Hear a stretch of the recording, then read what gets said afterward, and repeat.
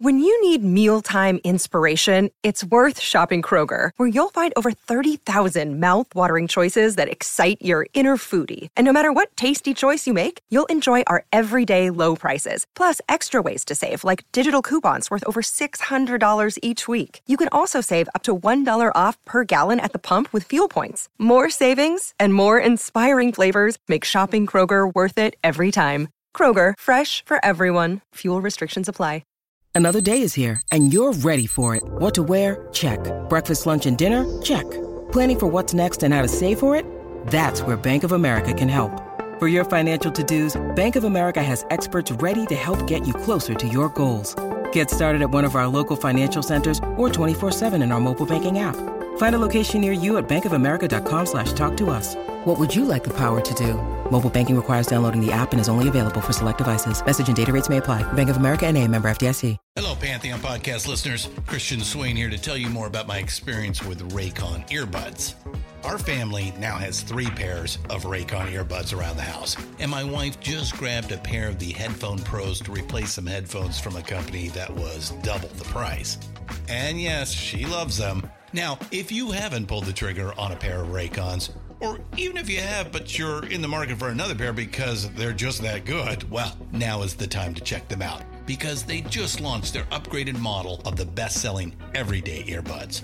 With Raycon's upgraded everyday earbuds, now you also get active noise cancellation, ergonomic design, and multi-point connectivity that lets you pair with 2 devices at once. New quick charge function, 3 customizable sound styles, plus awareness mode. Available in a variety of vibrant new colors to complement any and all skin tones. I even have a pair of earbuds in a cool green color. I have tried just about every earbud known to humankind, and these Raycons are fantastic. Seriously, if you've been wanting to check out Raycons, there truly is no better time. You're going to ask yourself why you didn't check them out sooner, and Raycon offers a 30-day happiness guarantee. So what are you waiting for? Go to buyraycon.com/Pantheon today to get 20% off your Raycon order, plus free shipping. That's right, you'll get 20% off and free shipping at buyraycon.com/Pantheon. buyraycon.com/Pantheon.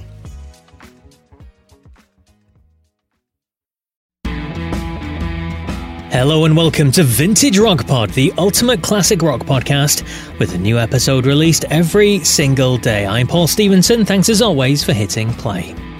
Now, this week's episode is Volume 6 of the Great Rock Stories series. The first 5 have all been really well received, and it's a great way for especially new listeners to get a snapshot of what Vintage Rock Pod is all about. I've had so many great guests on the show over the last, nearly 3 years now, and I know not everyone listening right now has probably checked out every single one, and that's okay.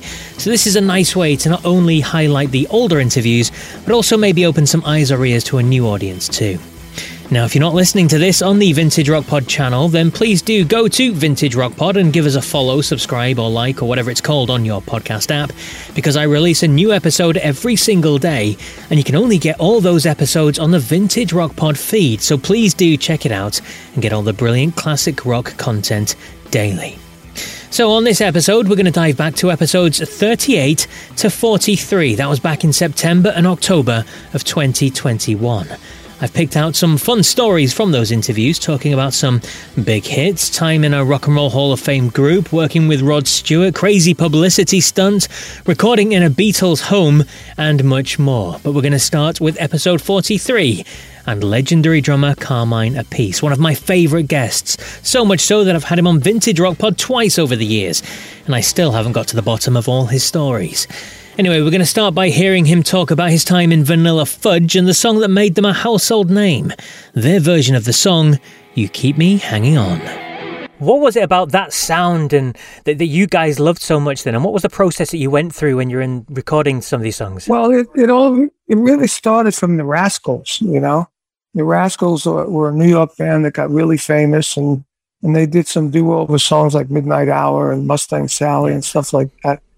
And then there's a fad that was going around in Long Island with Leslie West was in a group called the Vagrants, and Billy Joel was in a group called the Hassles. And we used to all, do rearrangements. That was the fad in Long Island. And the Vagrants were the biggest. They used to draw 2,000 people to my manager's club, you know? Mm-hmm. And that's what, when the Pigeons asked me to join them, that's what they wanted to do. This new fad music, that all the arrangements were original, but the songs were famous songs, and we would redo all the songs and like rearrange them totally. Yeah. What our concept was to match the music and the emotion of the lyrics together. Like You Keep Me Hanging On, and listening was Set Me Free, Why Don't You, Babe? It was like a happy song, but really not happy lyrics. And so we married the emotional music to the emotional lyric with emotional vocals. And that's what happened there. You know, it was great. Between that and the fact that we had 4 voices and we picked the correct songs, and we married the songs to the music. Eleanor Rigby, I mean, the Beatles did it amazing with the quartet, but we took it and put it into an eerie setting, almost like an eerie soundtrack to the lyrics. Yeah. Would You Keep Me Hanging On? We went in, recorded, in one take mono, everything once. I always say that 7 minutes to change my life. And while I had him on, I had to ask him about joining Rod Stewart in the 80s.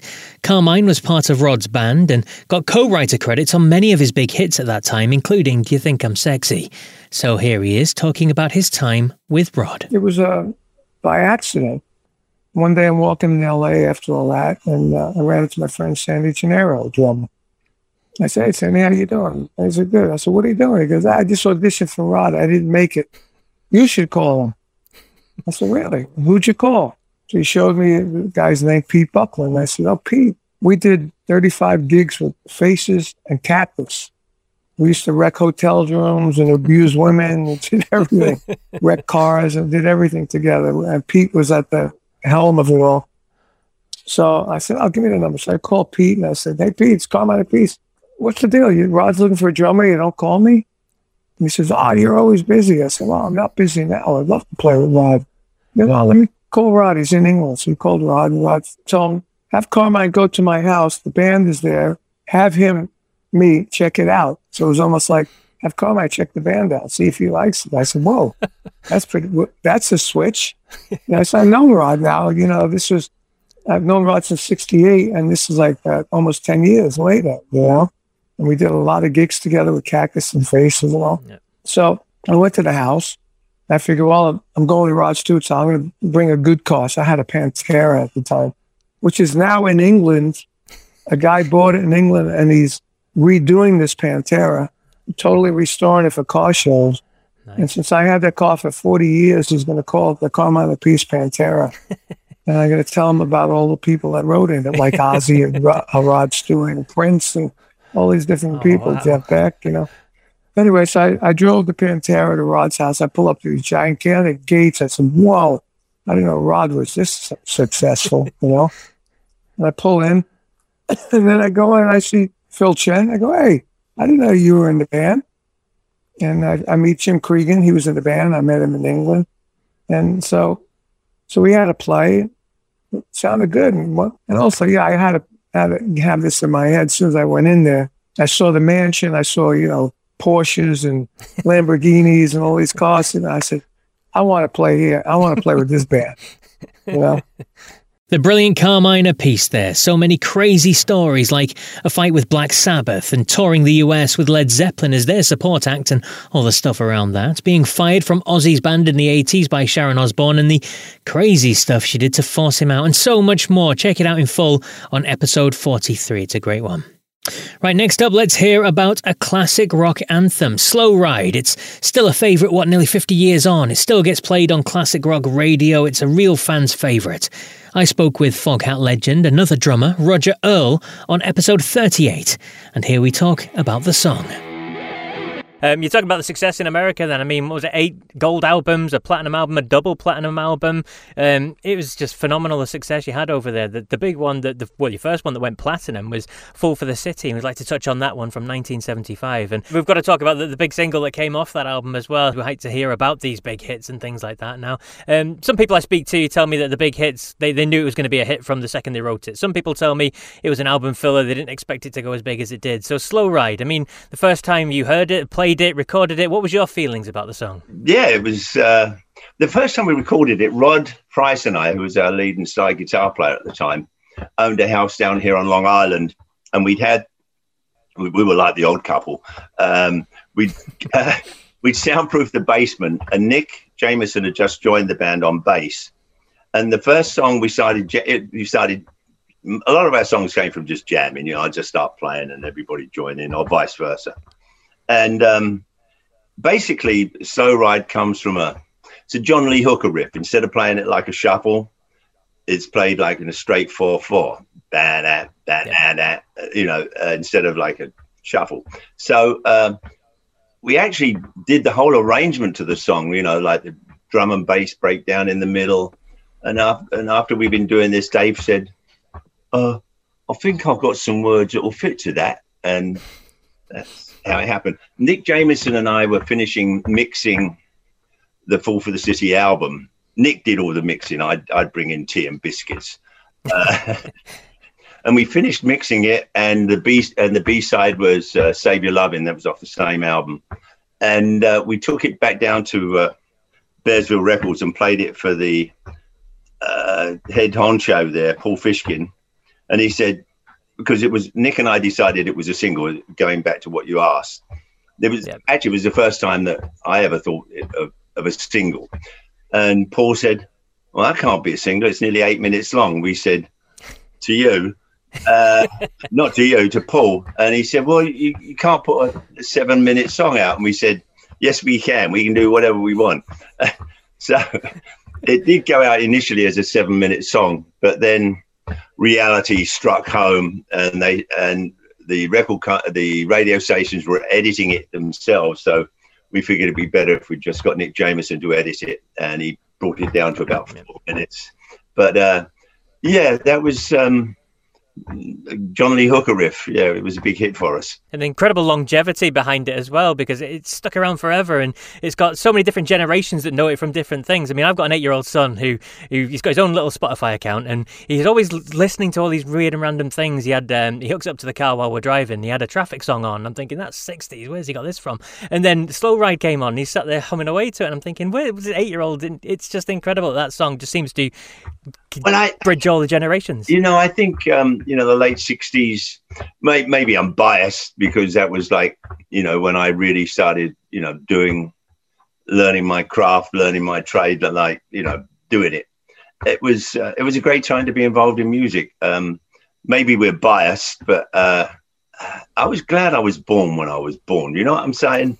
I used to go to the Marquee Thursday nights to see who was that? Well, the Stones would play there, the Yardbirds, of course. Yeah, it was a great time. Actually, I remember one time Mick spilled a beer on me. A brush with greatness. Eel Pie Island, he turned around and bumped into me and spilled his beer on me. And he said, oh, sorry, mate. I said, that's okay. As soon as it was you, yeah. Absolutely. I love the Stones. They're a great band. Absolutely fantastic. Roger Earl there, again, another top interview. He tells a great story about auditioning for Jimi Hendrix, and you can hear that on the full interview on episode 38. Check it out now. Next up, let's hear from a Rock and Roll Hall of Famer now, Dave Mason. He achieved success originally in the band Traffic, along with Steve Winwood and Jim Capaldi, and was inducted into the Rock and Roll Hall of Fame with them as well. But then he found solo success in North America in the years that followed that too. Now in this clip, we're going to hear us chat about the Traffic days and the early years. Traffic, I mean, you were just a teenager when the band got together, and you were writing big hits, Hole in My Shoe and Feeling All Right and that sort of stuff. I mean, that's pretty incredible, really, isn't it, for anybody? Yeah, I guess so. I mean, I just was the right place, the right time, whatever. I mean, it was just fortuitous that Jim and I met up with Winwood, and that band just happened just out of basically just, guys just hanging out, listening to music a lot when we could. And it just developed into Traffic. So how did all that happen then? How did you guys meet? Because the end of the 60s in the UK was rocking time, wasn't it? You think of the bands that were coming through at the time and the music that was being played. So how did you all get together? We met in a place called the Elbow Room in Birmingham, basically, an after-hours club. A lot of bands would go there. But that's how we met. just developed from there. And like I said, just four guys hanging out. Four young guys hanging out, indeed. And then, like we said, I think one of the first songs that you wrote was Hole in My Shoe, which was a big hit over here in the UK. Got to number 2, didn't it? Yes. Yes, it did. It got to number 2. Engelbert Humperdinck kept me from number 1. And it was the first song I'd ever written. It was, what was I, 19? Very naive in a way. It was Song of the Times. And I was playing sitar. That influence was coming into music a lot. I don't know if it was exactly what everybody wanted to play, but the fact of the matter was it was a hit record. So absolutely, it drew everybody's attention to what Traffic was doing. Otherwise, I mean, there's very varied tastes in that band, which was probably to me its strength, but it's what pulled it apart in the end. Yeah, and you mentioned there, I mean, pulling it apart. You left, didn't you, after the first album first came out, Mr. Fantasy, which was a big hit again. I mean, top 20 in the UK, the album itself. It was a hit in America as well. Yeah, I left because I was just too young. So young, and the success was, just for me, it was, I'm from Worcester. Yep. I'm just, running around in farmland. So it was all a little bit too much for me at the time, at that age. And yeah, I left. You did rejoin, didn't you, in time for the second album, and you contributed a whole host of songs. And again, the big song, Feeling Alright, was on there, and that's the one that kind of everyone remembers. It was a big hit, and Joe Cocker's obviously since taken it on and things like that. But can you remember much about the sessions or the writing of Feeling Alright? Well, I had written that song during the period of time that I was not with Traffic. I actually wrote it on an island called Hydra in Greece. It's just it's a unrequited love song, basically. And what did you make of Joe Cocker? I mean, did you get a chance to perform with Joe Cocker when he did it? Oh yeah, sure. I've done it a few times with Joe. Yeah. Did it a couple of times with John Belushi doing Joe. Was that more fun? With Belushi? Yeah. Of course. That's another brilliant interview to check out. He tells a great story of his friendship with Jimi Hendrix and how he came to play on the studio recordings of Jimmy's big hits, All Along the Watchtower and Crosstown Traffic. Give a listen to the interview in full on episode 42 of Vintage Rock Pod. Now, since we've done a bit of 60s and 70s chat, let's bounce into the 80s with British favourites Marillion. They hit big in the 80s with the album Misplaced Childhood and the conquering single Kaylee. Now, I spoke with the band's guitarist, Steve Rothery, on episode 41, and we talked about that success and how the band dealt with their charismatic lead singer Fish leaving the group. Misplaced Childhood, which went on to become a UK #1 album. I mean, that's phenomenal. It also went big around the world as well. You got some big hits off that and you were charting around the place. I mean, we talked about being young and wanting to become professional musicians, but at this point, your dreams are coming true. I mean, like I said, Top of the Pops, hit records, playing the world, supporting Queen in front of over 150,000 people. I mean, Wow, as someone that could only dream of that, how does that feel at that time? Incredibly surreal. I remember we did a gig in France, and we flew back by Learjet to do Top of the Pops because Kaylee had gone back up. I climbed higher in the charts, and yeah, nothing prepares you for that, really. You feel like you're in Duran Duran or something. Of course, it's not really what we're about, so it didn't last. But having said that, I think the impact that Kaylee made and then Misplaced Childhood made is probably one of the reasons that the band's still going, because when you do get that mainstream exposure, it stays with people for a long time. Absolutely. And more mainstream exposures are always going to follow, like Clutching at Straws, reached #2, another big hit on there as well, Incommunicado. And then the parting of the ways with Fish as well during the work on the next album. What was your thoughts amongst the band, yourself and the other members at that point when Fish left?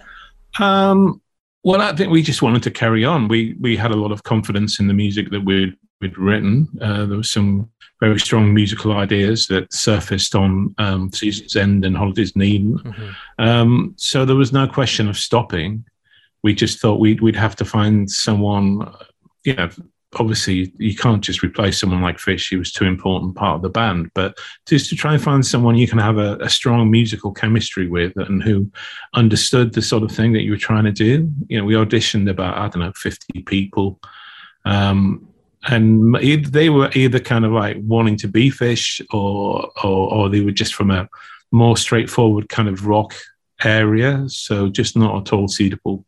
But when we heard Steve Hogarth's tape of a couple of How We Live songs, we thought immediately, oh, here's someone working in a similar kind of area musically, but with a really interesting and distinctive voice. So you say there, hearing Steve's audition tape, I mean, how did that come about? Did he hear that you were looking for, well, he obviously knew that you were looking for a lead singer. Was he just getting in touch and putting himself out there? No, it was actually his publisher who sent the tape to John Arneson, our manager, and John played it and thought it was interesting, so he brought it up to us. And yeah, we were very excited to meet Steve, and we kind of got him down, and it went incredibly well. But he didn't jump at the chance. He was just about to turn his back on the music business and be a milkman, I think, or postman. But he'd also just had the offer because he just played on an album piano and an album by and he'd just had an offer to go and play keyboards with them on tour, which he was thinking about. So, it took him a few days to decide, but fortunately for all of us, he made the wise choice.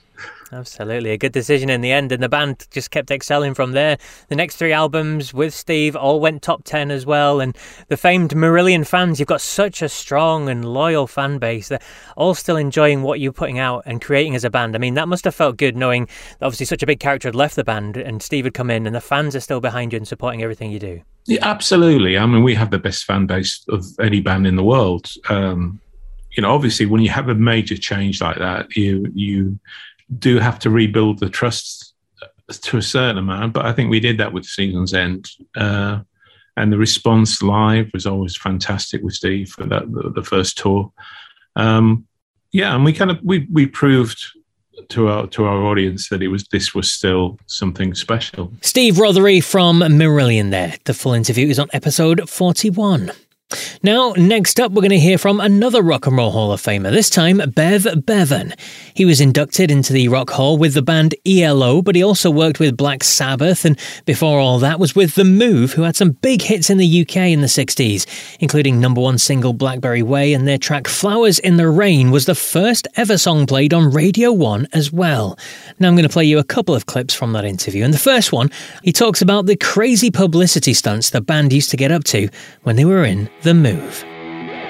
And you mentioned the manager there. I mean, Tony Secunda, he was one for the extraordinary, wasn't he? He liked his publicity stunts, didn't he? And the famous story of you having to give up all the royalties to Flowers in the Rain because of a stunt that he pulled off. Yeah, he managed to upset Harold Wilson, the Prime Minister. The Prime Minister. By issuing a postcard that was obviously libelous, and it went to court, and we lost the case, unsurprisingly. And to this day, we've never had any royalties for Flowers in the Rain or the B-side, Here We Go Around the Lemon Tree. And most unfairly is that my still good friend, I like to add, Roy Wood, he wrote both those songs, and he's never had any songwriting royalties, which is very unfair. And was that something that you guys as the band enjoyed, doing these kind of crazy publicity stunts? Cause I think at one point you signed your contract on the back of a topless model as well, and all that sort of crazy stuff was going on, being paraded around the streets and stuff. I mean, did you guys enjoy that, or was that completely out of your comfort zone? Some of us enjoyed it more than others. I mean, we carried a replica H-bomb through the streets of Manchester for all afternoon, and we were trying to get arrested. It was just absurd. And the police eventually just moved us on. We made out that we'd been arrested and everything. And they were crazy stunts. But some of them, were fun, sure. And the more rebellious ones amongst us. I mean, Roy was always a very shy sort of person, really, and he hated all that stuff. And moving on to his time in Electric Light Orchestra, we spoke about the incredible success that band achieved. Between 72 and 86, you had more top 40 hits in the UK and US than any other band on the planet. I mean, that's just staggering to think of. And it was kind of the album El Dorado, wasn't it, that pushed you firstly into that huge stratospheric point, especially in America? Absolutely. The one thing where the move went wrong is that we never went to America. Mm-hmm. We did in 1969 for like a 3-week tour, but we were way past our best.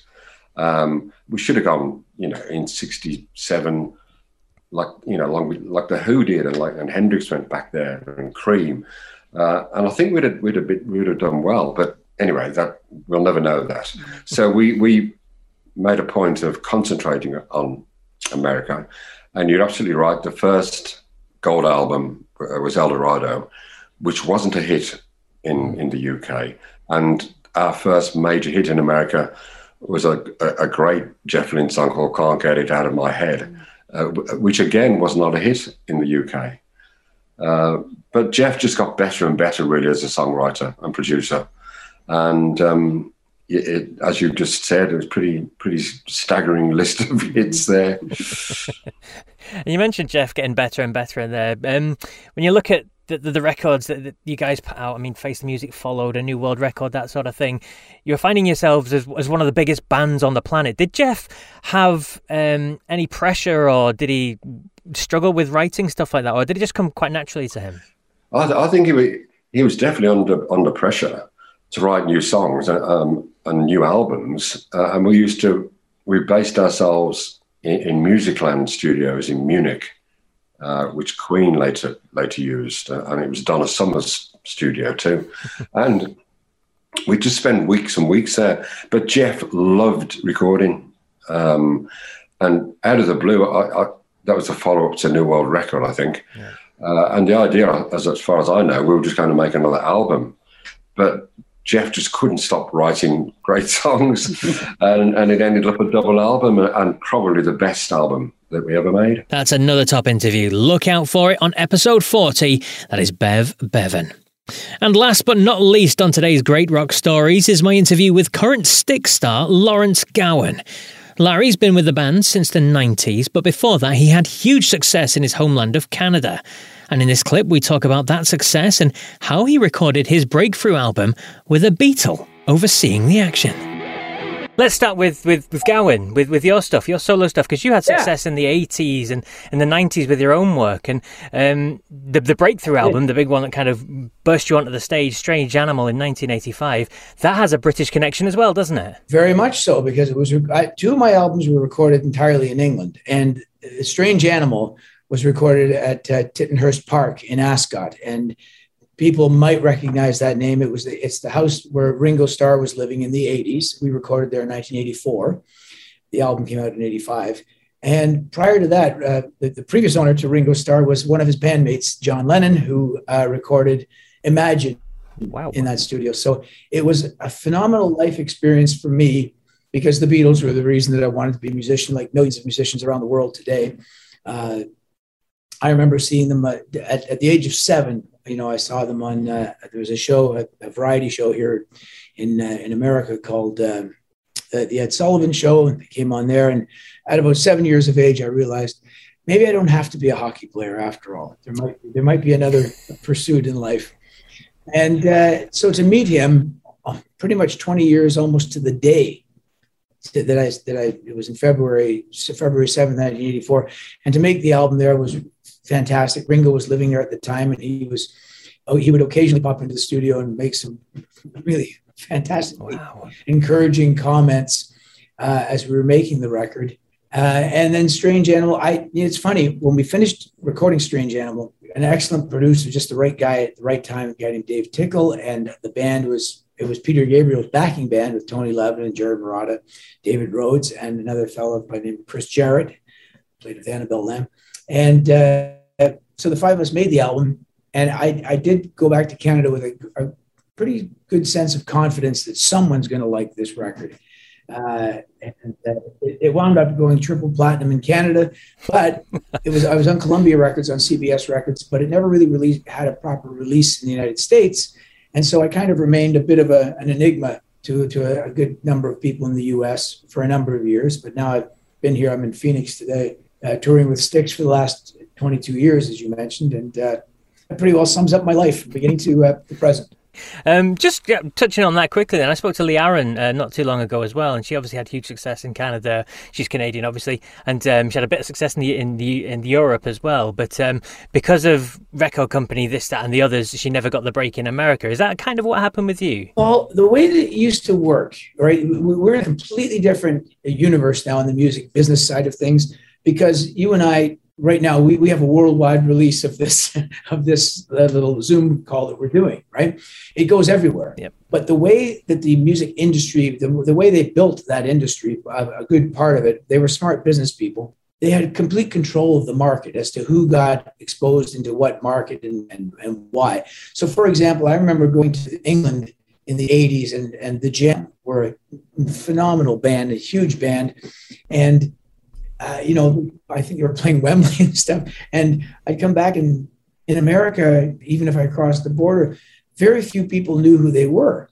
And I thought, this is really odd. And then I began to realize this is part of how the record companies, the four majors, really controlled the market. And as Canadians, it was very difficult. You needed a really unique, lucky break to suddenly find a path into the United States. And although we share a border. So that's just the way it was back then. And I have very few complaints, though, because things worked out. The lovely Lawrence Gowan there. A real fun interview, that one. Please do check it out in full on episode 38 of Vintage Rock Pod.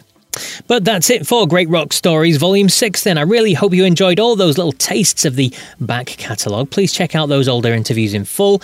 But don't just stop there as well. If you're a newer listener, then please do go right back. I know it's a long way to scroll, seeing as though I put out episodes every single day, but there are some fantastic ones. Like I said, over 20 Rock and Roll Hall of Famers have been interviewed throughout the years on a Vintage Rock Pod, so please do check them out. Also, please check out the Vintage Rock Pod YouTube channel. It's growing all the time. Some nice little bits on there that are very much different to the podcast as well, which includes a daily poll. I put that out and it attracts thousands of votes every single day. Loads of great discussion surrounds those too, so please do not miss it. It's definitely worth subscribing, and you get to see the interviews that I do with all these legendary people as well on the videos that I put up on the Vintage Rock Pod channel on YouTube. So please do hit the subscribe button, activate the bell on there so you don't miss any. It is all absolutely free, won't cost you a penny, so please do show your support that way. Well, that's it for me on the big show this week. Then I'll be back tomorrow with another This Day Rocks episode. So until then, take care.